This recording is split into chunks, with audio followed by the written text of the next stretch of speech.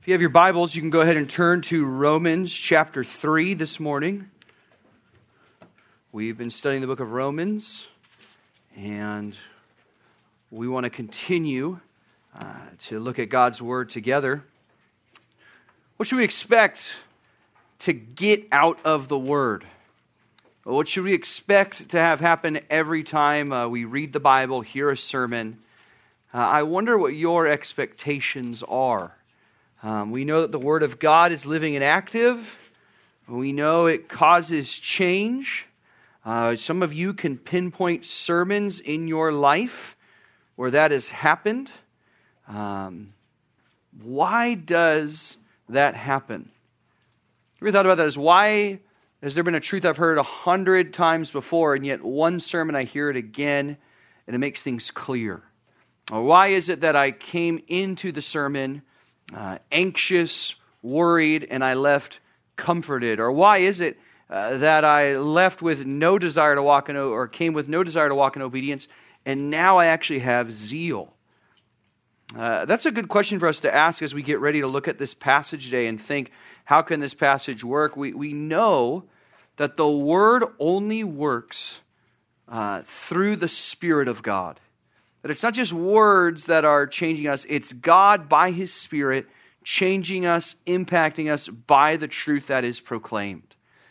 I bring that up because I'm going to pray before we look at this passage, and I want to bring up to your attention, I don't know if you caught it this morning, there was a hymn that we did in church. It wasn't anything that we sang, it was the one that the instrumentalist played. It's called Brethren, We've Met to Worship. It's an old one, and usually during, I know those of you who are Grace Lifers, like usually when you've come to that part, you're kind of wondering, like, what do I do when they're playing the music? Is this the time for me to check my phone? Is this now where I browse the Grace Today? And I'd encourage you guys, like when they play those hymns, maybe listen to those songs and find them in your hymnal and look at the lyrics. Now, I bring this to your attention because here's the lyrics from today. It's, Brethren, we have met to worship and adore the Lord our God. Will you pray with all your power while we try to preach the word? All is vain unless the Spirit of the Holy One comes down. So brethren, pray, and holy manna will be showered all around. That is nothing that's about to happen in the next hour, nothing that we do at church today at all, from the time you got here at 8 or 8:30 this morning till the time you leave around 1. Nothing will ultimately matter for eternity unless God by His Spirit causes it to do so. And so with that in mind, before we do something that's very important, which is hear from God in His Word, let's pray together and ask that God would impact this time for His glory, okay? Let's pray. Heavenly Father, we are so thankful we have Your Word. We are so thankful that now we get to come into Your presence. In the midst of all distraction and busyness of life, Lord, in a culture that commands that we multitask and constantly check our phone and constantly demand entertainment, Lord, I pray that You would help us to sit now and listen. God, help me to speak not for my glory or recognition, but for Yours. And may I say what is helpful and what You want Your people and what You want sinners to hear today.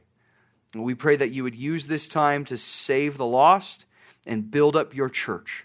It's in Christ's name we pray. Amen. The word I want to begin with is guilty. Guilty. A word that is very heavy. Consider the weight of the word. Guilty. There is a hopelessness around this word, an inescapability, a finality to the word guilty. The sentence has been made. Nothing can be undone. This man, this woman has been found guilty. That's exactly what Paul has been trying to prove so far in Romans. From Romans chapter 1, verse 18, all the way to chapter 3, verse 20, what we've looked at over the last few weeks, Paul has been trying to show that every single person is guilty before God in their sin. That the pagan world, the world that knows nothing about God through their idolatry, has rejected Him. Not just disobeyed His commands, but personally said, instead of worshiping You, I will worship something else, either some other god or some other created being. They have turned from him. And in chapter 2 and chapter 3 we've read, it's not just the irreligious people or the polytheistic world that's rejected God. It's the Jews as well, the religious people. In our day today, we'd say the people who've grown up in church have also rejected God. Why? Because even though they know the law, they disobey it.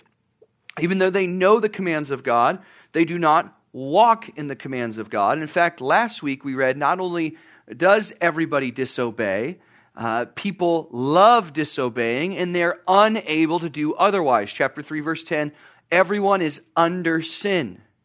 And so because of that, all people are condemned. All people are guilty. All people are under the wrath of God and should expect nothing other than eternal hell because of the way they have consistently and gleefully rejected God's commandments. Friends, that's the gospel that Christians share. That's where we begin. That's where Paul begins as he explains the gospel.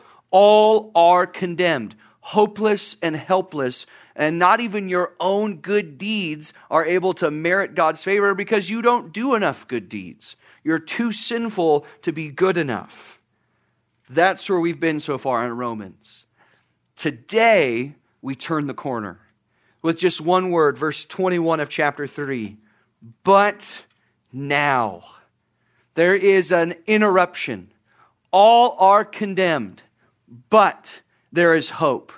But there is good news. But there is a way to be accepted by God. Verse 21, but now the righteousness of God has been manifested apart from the law. That is, there is a way to be righteous before God. Yes, the whole world is condemned. No one is under the smile of God. No matter how many songs sing about us all being God's children, and God's this, lovey-dovey God who has your picture on his fridge, and no matter what sort of sentimental language has been used, all of it leads to condemnation, except now there is a way to be righteous before God. Think about that word, righteous. It says, verse 21 again, but now the righteousness of God has been manifested. That is, there is a way that God would look at you and say, good, righteous, accepted. Not just not guilty. Not just, okay, I'll let you off this time, but don't do it again. That God would actually look at your life and say you can be embraced, you could be welcomed with all the affection and approval of God because in his sight you are righteous. That you would be viewed as holy before a holy God. And friends, this morning, this is good news. This is the best news. This is why Christians are joyful. This is why Christians are thankful. This is the news that should make our hearts sing. It's the reason why we are what we are, because God has made a way for us to be accepted by him. And so this morning I would just ask, are you accepted by God? Are you enjoying being righteous before him? Do you know if you die that you will be welcomed by him? Do you know now if God accepts you? If your prayers to him are seen with approval? Or if he goes, you're talking to me again with all your sin? Some of you here thinking of your own life are even asking, that's great, but is that even possible for a sinner like me? I want you to see that this is the good news we've been waiting for this morning. Let's take a look at verses 21 to 26. 21 to 26. It reads, but now the righteousness of God has been manifested apart from the law, although the law and the prophets bear witness to it. The righteousness of God through faith in Jesus Christ for all who believe. For there is no distinction, for all have sinned and fall short of the glory of God, and are justified by his grace as a gift through the redemption that is in Christ Jesus, whom God put forward as a propitiation by his blood to be received by faith. This was to show God's righteousness, because in his divine forbearance, he had passed over former sins. It was to show his righteousness at the present time so that he might be just and justifier of the one who has faith in Jesus. Amen. This is God's very word to us. Leon Morris, a theologian, writes that this paragraph, these 6 sentences we just read, is possibly the most important paragraph ever written, the greatest news ever recorded. And it's going to answer for us questions, and not just silly questions that you might look up on Google at night. This is going to answer for us weighty questions. These questions do not primarily deal with the 60, 70, 80, maybe 30 years you'll live in this world. These questions will help you think about things for thousands and hundreds of thousands and millions of years from now. It has everything to do with God's righteousness and how we can be truly forgiven. 3 questions that it's going to answer for us. 3 questions, if you're taking notes, 3 questions we're going to answer in this passage. Number 1 is this: where can I find righteousness? Where can I find righteousness?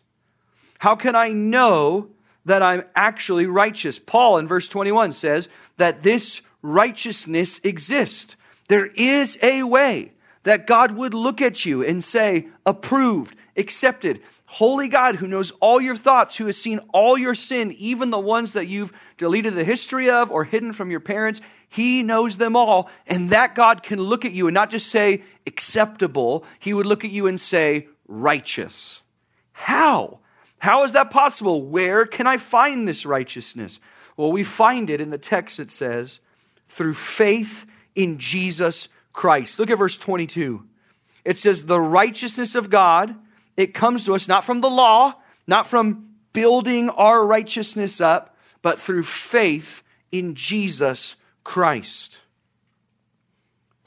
What's important for us to see, it's important for us to remember as Christians, what's important for you to know if you're maybe newer to our church in the last few months, is that the message of the gospel is not a formula.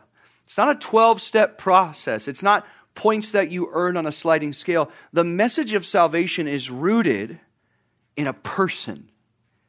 It's rooted in the person of Jesus Christ. Jesus Christ, who is God the Son. Jesus Christ, who came and humbled himself by taking on flesh. Jesus, who lived a life. Not like a movie kind of superhero Avenger life. Jesus was more than just a Marvel character. Jesus had relationships. Jesus, it would seem, was the son of a carpenter and would have learned to have been a carpenter.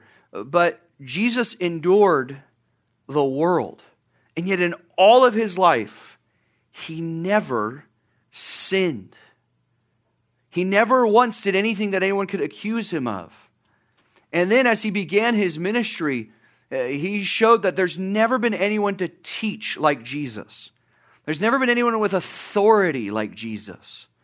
And as he calms the storm with a word, the disciples go, who is this? That even the wind and waves obey him.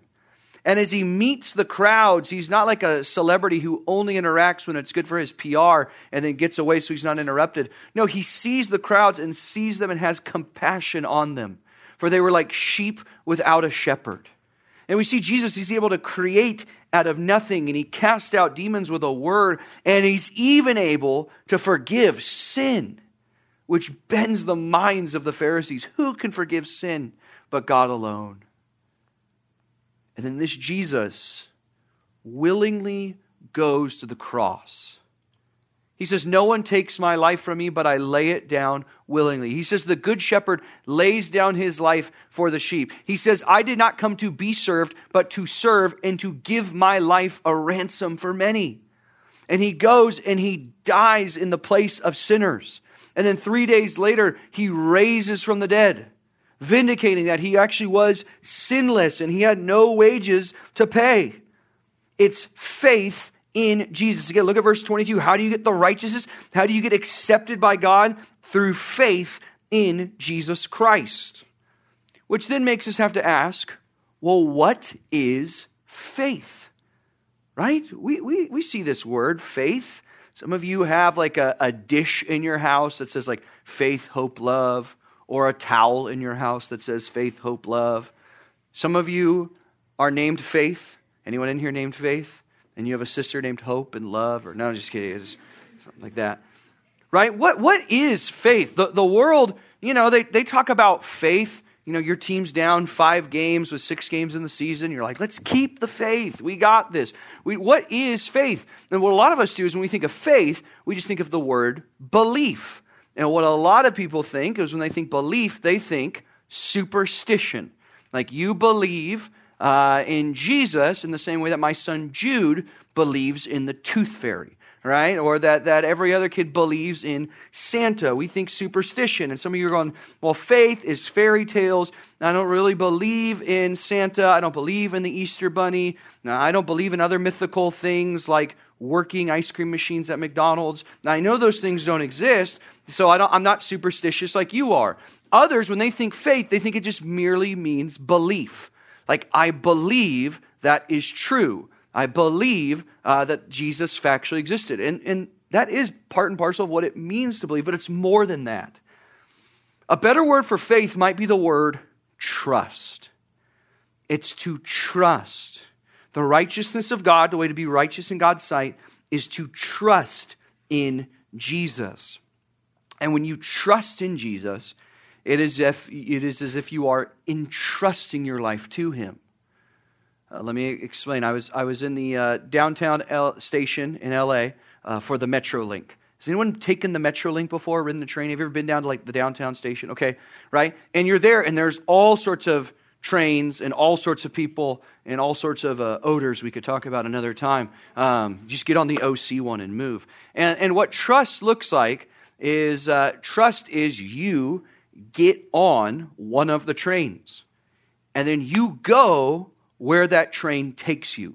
It's more than just believing, if I want to get back up to Newhall, I've been dropped off in downtown LA, I take the Antelope Valley line and I get off on Newhall. It's more than just that. It's you actually getting on the train and going where it takes you. Right? That's faith. It's more than just belief. There's an act of trust as well. What this is saying is that if you want righteousness, acceptance before God, it's faith in Christ. It's entrusting yourself, and it's knowing that your faith and your faith alone saves you. Notice, it's not works. Verse 22, again, the second half there, it says, "For there is no distinction." And what Paul does here is he recaps his argument a little bit from chapters 1, 2, and the beginning of 3. He says, there's no distinction, for all have sinned and fall short of the glory of God. That all have sinned. Every single person, no distinction, Jew or Gentile, religious person or irreligious person, all have sinned and all fall short of the glory of God. If you're here this morning and you've maybe been conned into going to church by your friend, and you're thinking, all they do is they talk about sin. What is sin, these Christian killjoys? Well, sin is not just breaking a rule. Notice what it says. It says they've sinned and fallen short of the glory of God. That is to say, you were created for more than just what will entertain me today. You were created for more than just, well, what's the best job I can get? What's the most attractive spouse I could find? What's the greatest pleasure I could seek out? You were created by God to reflect God. You were created by God to show the world what God is like. That He is a good and gracious and kind God, and through your actions, you would mirror His goodness. But when you sin, it's more than just you refuse to obey God's rules. You refuse to obey God's purpose in creating you. You've fallen short of His glory. And so because of that, you can't possibly be accepted by God. You are rejected, for all have sinned and fall short of the glory of God. It's not going to therefore be by your works because we're too sinful. And so your only option is faith. Faith, trust in Jesus. Well, then what is the result of that? I love how clear and simple and yet profound this is. Let's look at verse 24. What is the result? So it's faith in Jesus for all who believe. There's no distinction. All have sinned and fall short of the glory of God. But on the other hand, those who have faith, verse 24, are justified by His grace as a gift. Justified. And I've told you before, there are Christianese words that we sometimes use that we don't think about what they mean. And I've before shown it's like the way that some of your friends use literally all the time in non-literal ways. And I think justified is one of those words. Now we could talk about justification, justified, and because we're so church, we don't think about what that means. The word justified, look at it there, and the word righteous in verse 21 and again in verse 22. At the root are basically the same word. That in the Greek, they're very similar. That is, you are looking to be righteous before God. And to be justified is to be declared righteous. To be made righteous. It is for God to say, you are righteous in my sight. You are justified. You do not justify yourself. Right? So you know what it means to justify yourself, right? So your parents told you, hey, if you want to go out Friday night with your friends and do whatever it is that you guys do, that's fine. Your room needs to be clean. And it's 5 o'clock and you have finished all your homework. And by that, you found a way to delay until Sunday night late for Monday morning because it's Friday, you want to hang with your friends. And your parents go, well, did you clean your room? And suddenly you look to what? To justify yourself because you haven't. Well, let me explain. I was taking out the trash, or I was so caught up in my homework, or something. And we try to give some sort of justification. That's what it means for us to justify ourselves. But that's not what this is. This is not for you to say, I'm good, I'm right. This is for someone else to say, you're right, you're righteous, you're innocent, you're clear. In fact, it's as if you've always obeyed. And when you put your faith in Christ, when you put your trust in Jesus, what that is saying is that God justifies you. He says, you are righteous. Sinner, if you want to have all your sins absolved, if you want to have full forgiveness, it cannot come from explanations. It cannot come from hard work to clean away your sin. It's justification that comes from God the Father, from believing and putting your faith in God the Son. It's something that's done. This again, look, notice, we are justified. We're made righteous. So this is not, as some religions teach, this is not God saying, okay, I'm going to clear your debt of sin and now create a pathway. Now you've been justified, so walk down that pathway and you'll be accepted. No, this is immediate and total and permanent acceptance. Right? This is not a get-rich-quick spiritually plan where God wipes your debt away and goes, now accumulate some wealth before me. No. This is you're totally accepted and loved by God because of faith in Christ. Before God, righteous. That is amazing news. That is amazing news when we think about the last 2 chapters, right? When we think about our sins, we think about the sins we've committed this week, we think about even our religiosity, which we've done for our own glory and not God's, you can be totally forgiven and know you're forgiven. How? It's the question. How? Let's think about faith for a second. And I've illustrated this before. Let's imagine that you are on the edge of a cliff. I've used this one before, and you're falling off the cliff. And as you are tumbling to your imminent doom, there are some branches that you might be able to grab on. Now, branch A is the branch that you might think might save you, or maybe I go to branch B. And the reality, what's going to save you is not so much the strength of your faith, it's going to be the strength of the branch that saves you. You track it with me? Because you might really believe branch A, it cracks, and then you're done. You're a story on TikTok or something like that. It's over for you. But you go to branch B, and it's the strength of the branch maybe that rescues you. So the question is how? How does faith save me? How does it justify me? Well, it has everything to do with what you're putting your faith in and how this faith allows you. So it's in Jesus, but what particularly about Jesus allows me to be justified? Here it is. Look at verse 24. We're justified by His grace as a gift through the redemption that is in Christ Jesus. Now, there's some words there that are used. Let's think about this. The word redemption, again, it's not totally a word we use all the time. It's a word that has to do with buying things. How many of you have gotten coupons in the mail that you've clipped them out before? You're like, I'll totally get a 2-for-1 Western bacon cheeseburger, right? Something like that. And at the bottom, it says, redeem by such and such a date. It's always 12/31, whatever year you're in, right? It has to do with a payment. So here's the thing. It's interesting, right? Look again. Verse 24, we're justified by His grace as a gift. Gift, free, nothing, can't pay, right? There's nothing, it's a free gift. But then redemption means that there's a price. So what was the price that was paid that I would get this free gift? The price was Christ. Was Christ paying the penalty for your sin. Our salvation was not bought by silver or gold, it says in 1 Peter 1, but by the precious blood of a spotless lamb. By it He purchased. Again, He says, I came to give my life as a ransom, a payment for sinners. So that's what you're putting your faith in. That is, you can be justified by putting your faith, you ready? Not in your works, not in your good deeds, not in your intellect, but by Christ and Christ alone.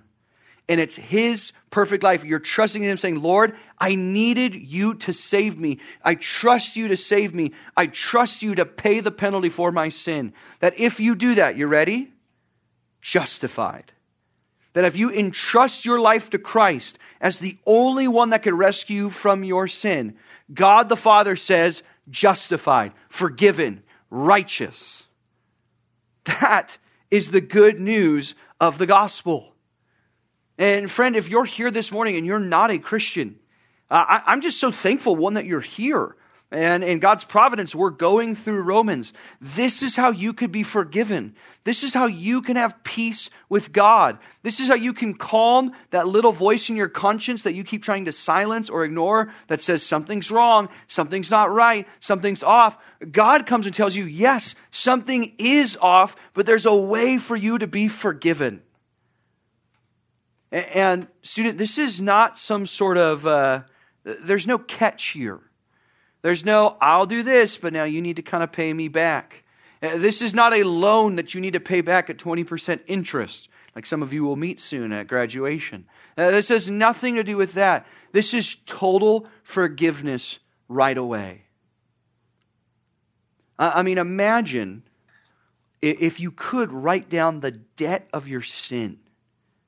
And if you could write in a book every word that was wicked, every thought that was selfish, every glance that was ungodly, all things where you disobeyed God's clear commands for your life, that in a moment, do you realize that if you put your faith in Jesus, it will be wiped away?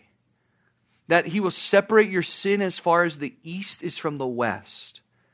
That He will forget them and remember them no more. That He will wash you whiter than snow. That He doesn't just coldly say, well, I guess let's not do it again. But He'll embrace you as a father. Friends, this is the mercy of God. This is a reality that exists. So the question I would just ask is, are you trusting in Jesus? If you're here and you're not a Christian, if you say, I'm not a Christian, God even today says, come and you could be forgiven. I will wipe away all your sin immediately. Church student, I would ask you, Are you trusting in Jesus or are you trusting in your works? It's a really good question. And some of you wrestle with that, right? Like, I've grown up in church. I've never denied Jesus. Well, how do I know which is which? I don't have the answers to that. I'll give you a few ways to think about it. One is not just how you answer, but how you feel about the question, why does God love you?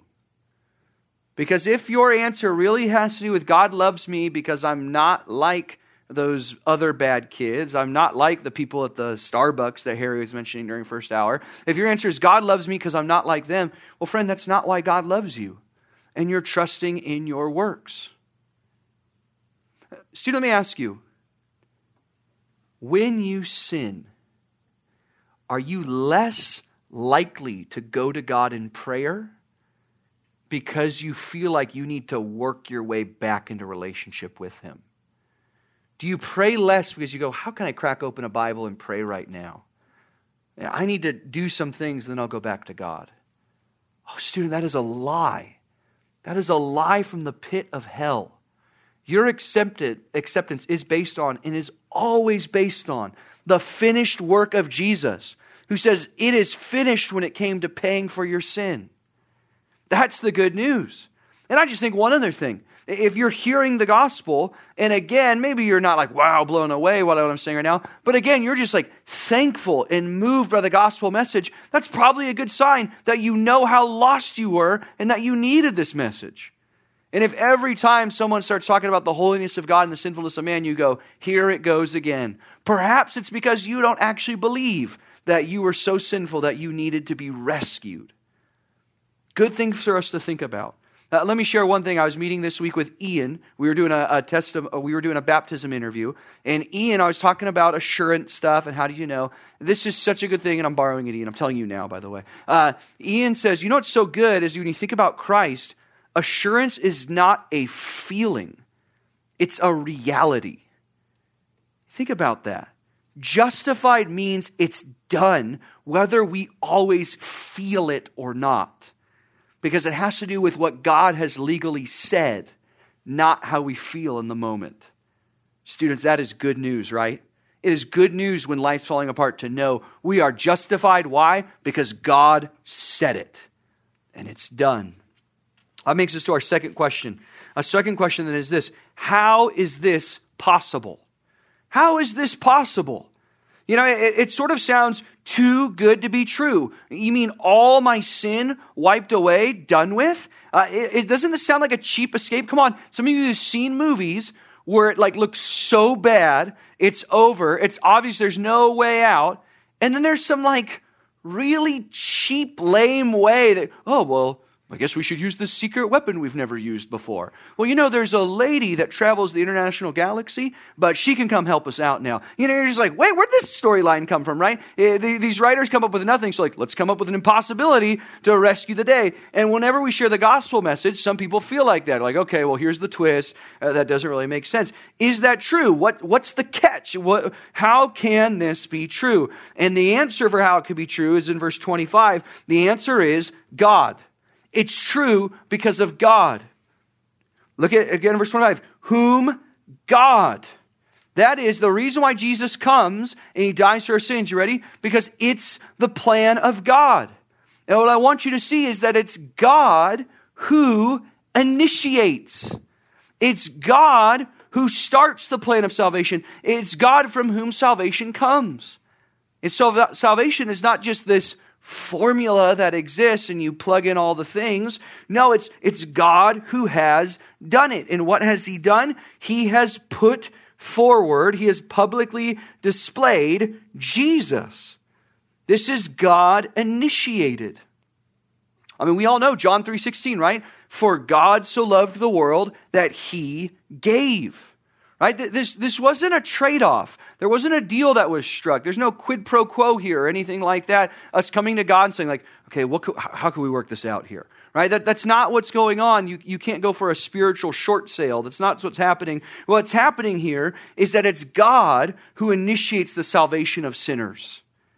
It's God who brings forth the gospel.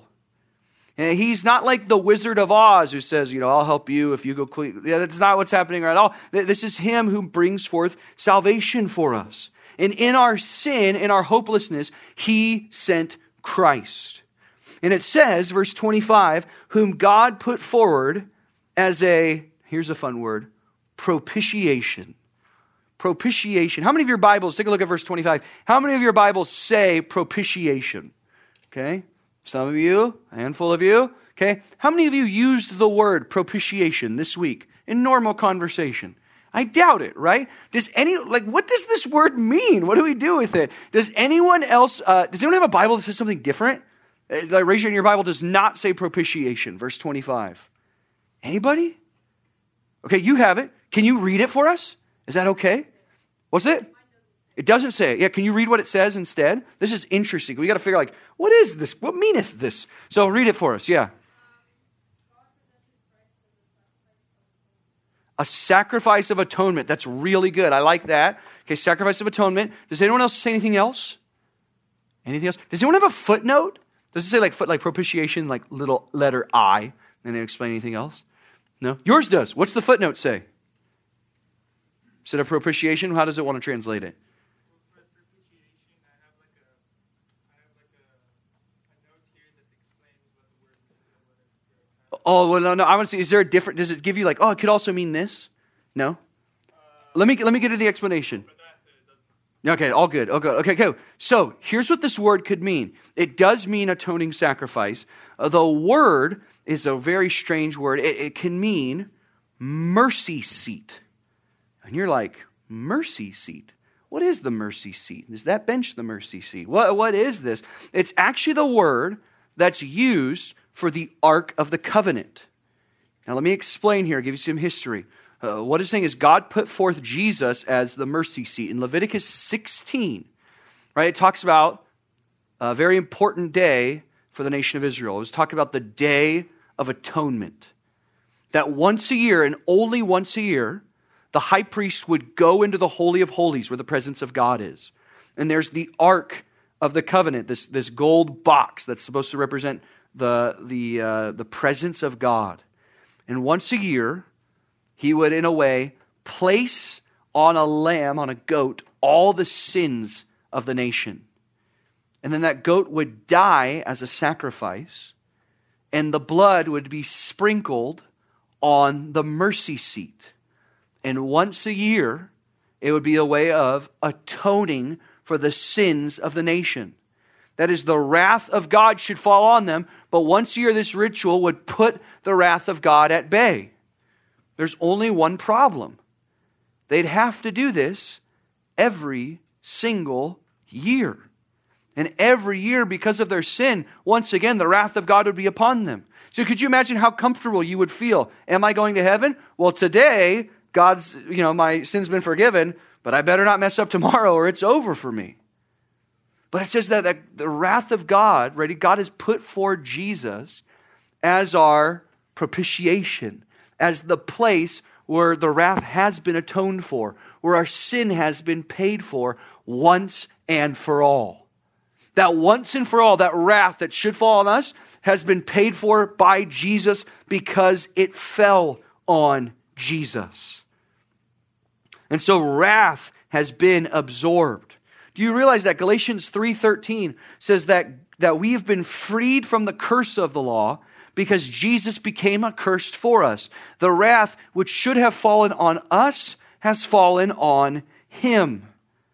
And because of that, we are forgiven and viewed as righteous. Do you realize, student, that if you're in Christ, no wrath remains?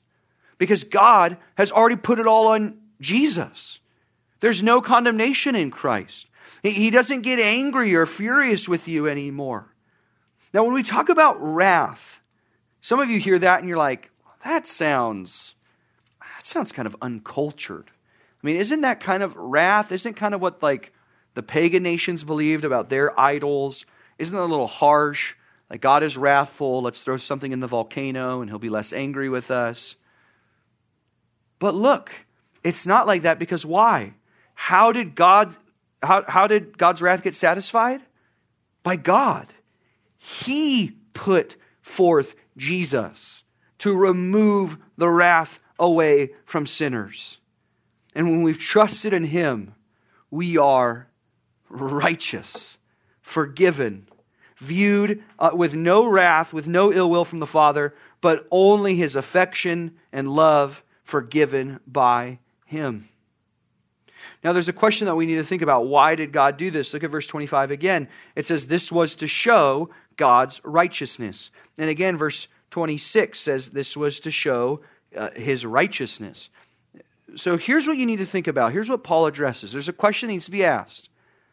If God is holy and man is sinful, then how could God be good and forgive bad people? Right? Take a look at Proverbs. I have it up here. Take a look at the screen. Proverbs 17:15. Do I have this verse here? Proverbs 17:15. Here's what God's word says. Ready? He who justifies the wicked and who condemns the righteous are both alike an abomination to the Lord. And again, 24:24 of Proverbs. Whoever says to the wicked, you are in the right, will be cursed by peoples and abhorred by nations. So God's word says it is wicked and wrong and abomination to say to an evil person, you are good. So then how does God do this?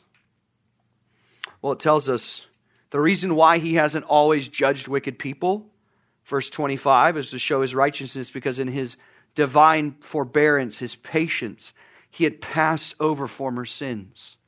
See, in God's patience, He doesn't always judge people right away. That's why many of us are still alive in here right now. Many of us are living right now under the wrath of God that has not been executed, because God is being patient and gracious for you to hear this message again. But verse 26 then says that God shows His righteousness at the present time so that He might be just and the justifier of the one who has faith in Jesus. How can God let sinners, let wicked people be viewed as righteous and not Himself be wicked? Answer is because God put forth Jesus as a payment for our sins. See, for there to be justice, God has to execute judgment. Where then does that judgment go? We've used this illustration before, but I think it's helpful. I got dudes. Dudes, come here. Josh over here, Benji over here. Okay, hold these shirts. So there we go. You get this one. You stand on that side. There you go. You get this one. You guys have seen this illustration before, but I think it's helpful nonetheless. It's good for us to remember. It's good for you if you're struggling with sin and therefore struggling to pray to the God who's forgiven you. Because what you have here is Benji, and Benji, we're going to make you the sinner. Hence, you have a black shirt. Sin, black, bad, etc.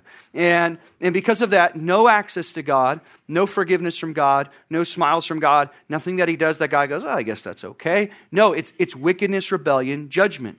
And what you have here is Josh. Josh isn't all white. Don't let it get to your head. Josh will represent Jesus in this illustration. So thank you, Josh, for that. Perfect life. God says, this is my beloved Son with whom I'm well pleased. Never been a moment where God the Father did not delight in the Son. But see, when God puts forth Jesus as our propitiation, what He does is all that sin that needs to be punished goes on Christ. Hold this for a second. All that sin, hold that up. All that sin falls on Him. And so the world goes dark for 3 hours, and it says that the Son is crushed with the wrath of God. That He cries out, my God, why have you forsaken me? That's the penalty paid for. But He's also just. He punishes sin. Punishment should have gone here. He's just by punishing sin. And God is the justifier. And that now the righteousness of Jesus is attributed to the one who puts faith in Christ.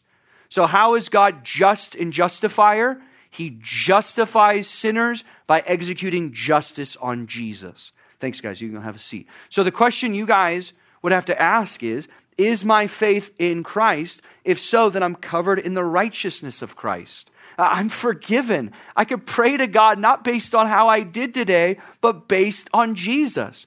Does God love those who are forgiven? Yes. Does He love you more if you obey? No, because you're in Christ. Does He love you less if you disobey? No, because you're in Christ. That's the gospel message.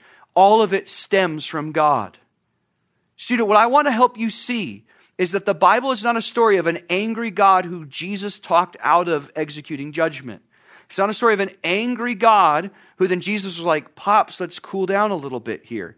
It's the story of a God under whose wrath you stand and yet loves you so that He put forth the plan to save you. Oh, that's why we sing. Have you ever wondered why Christians sing praise to God? Because this is what we've been forgiven of. And this is why we delight in Him. Let's go to question number 3, and we've got a few minutes left. Question number 3 is this. But what about this? We've got some whatabouts. We have a few whatabouts. Let me show you verses 27 to 31. And we'll get into chapter 4 next week. Verses 27 to 31, there's a few what we'll call whatabouts. But what about this? Because we have some questions that we need. Okay, forgiven, in Christ, accepted. Here are the whatabouts that Paul addresses. The first one is this. But what about boasting? But what about boasting? That is, did I do anything? What was my part in this? Can I brag a little bit? Can I just brag a little bit about this? Can I feel good about myself? Paul asked that, verse 27, then what becomes of boasting? You ready? He says, it is excluded. There is none. There is no bragging. There is nothing that you did. You didn't do anything to save yourself. Could you imagine somebody who received an inheritance boasting about their financial planning? Like, you got all the money from someone, you did nothing. And yet that's how foolish it would be to feel like you did something to save yourself. It says boasting is excluded. We're not saved by works of the law, no, but by the law of faith. That's like the principle of faith. For we hold, verse 28, that one is justified by faith apart from works of the law. Our pastor has often said we did nothing to contribute to our salvation. The only thing we contributed was the sin that required redeeming forgiveness.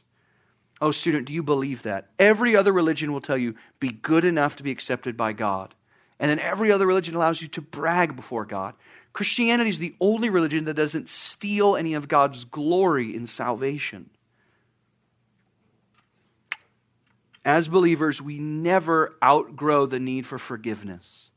You will never have a day where you somehow earned it. Even in heaven, you will only be there boasting because of what Christ has done, not because what you have done. Second question, but what about access? But what about access? The question would be, who is this for? Who can get in on this? We've all seen those commercials, come get this deal, and at the very end, not available in Hawaii or Alaska. And we think, okay, well, this seems awesome, but is this for me? Can I get in on this? And that's his question he asks in verse 29. He says, or is God the God of the Jews only? Here's Paul's argument. If salvation was by the law, then salvation would only be the Jews, because the Jews were the only ones that had the law. But what does he argue? He says there again, rest of verse 29, is he not the God of the Gentiles also? Yes, of Gentiles also, since God is one who will justify the circumcised by faith and the uncircumcised by faith. Jew or Gentile saved by faith.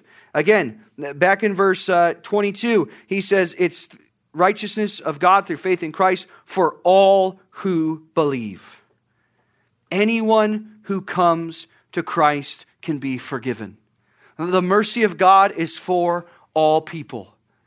Your unsaved neighbor, all they need to be saved is faith in Christ. That person that you think that they could never get saved, all they need is faith in Christ. And faith is available to all. Student, no matter what you've done this morning, no matter how little of the Bible you know, the only thing that you need for forgiveness is faith in Christ. And Jesus says, come to me all who are weary and heavy laden, and I will give you rest for your souls. Rest of knowing that you're forgiven. Finally, third, what about, and we'll tackle this one later. Third is, what about obedience? What about obedience? Verse 31. Do we then overthrow the law by this faith? In other words, do we disregard the law? Some of you ask this. Does forgiveness mean that you can just, live however you want? You get a get out of sin free card? Is that how this works? Paul says, no, rather, we uphold the law. We'll do more on this in a few chapters because Paul will address it more in chapter 6. But believers still obey. Forgiveness is not a religious exemption for the commands of God. Forgiveness calls us to greater obedience. Christianity is not obey and now you're forgiven, but it is you're forgiven and now you should obey. We'll look at that more in chapter 6. Friends, here's the good news. Because of Jesus Christ, we are truly, actually, before God, forgiven. It is a reality. It is not just a feeling. It is not just something that's a pie-in-the-sky idea. It is something you can know you have in Christ. Forgiveness. This is the great news. This is the news we need to believe. This is the news we need to share. Student, this is the news that could be your news if you come to Christ today. Let me pray. Father, thank you for this morning. Thank you for the time that we've had to look at your word. God, thank you for this. Forgiven, redeemed, how we love to proclaim it. Thank you for your Son in whom is all our hope. Thank you that the sin that we've committed even this week was placed on him and we are viewed as righteous in him. Thank you, Lord, that we could draw near to you because of your grace and the way that you initiated forgiveness. Students, Father, I just pray for these students who do not know you. Now, I pray for those that are trusting in their own works or who are outright rejecting you, that you would draw them to yourself. Help them to see the grace and mercy that you offer through the substitutionary death of your Son. And Lord, may all our trust be in him and in only him. It's in Christ's name we pray.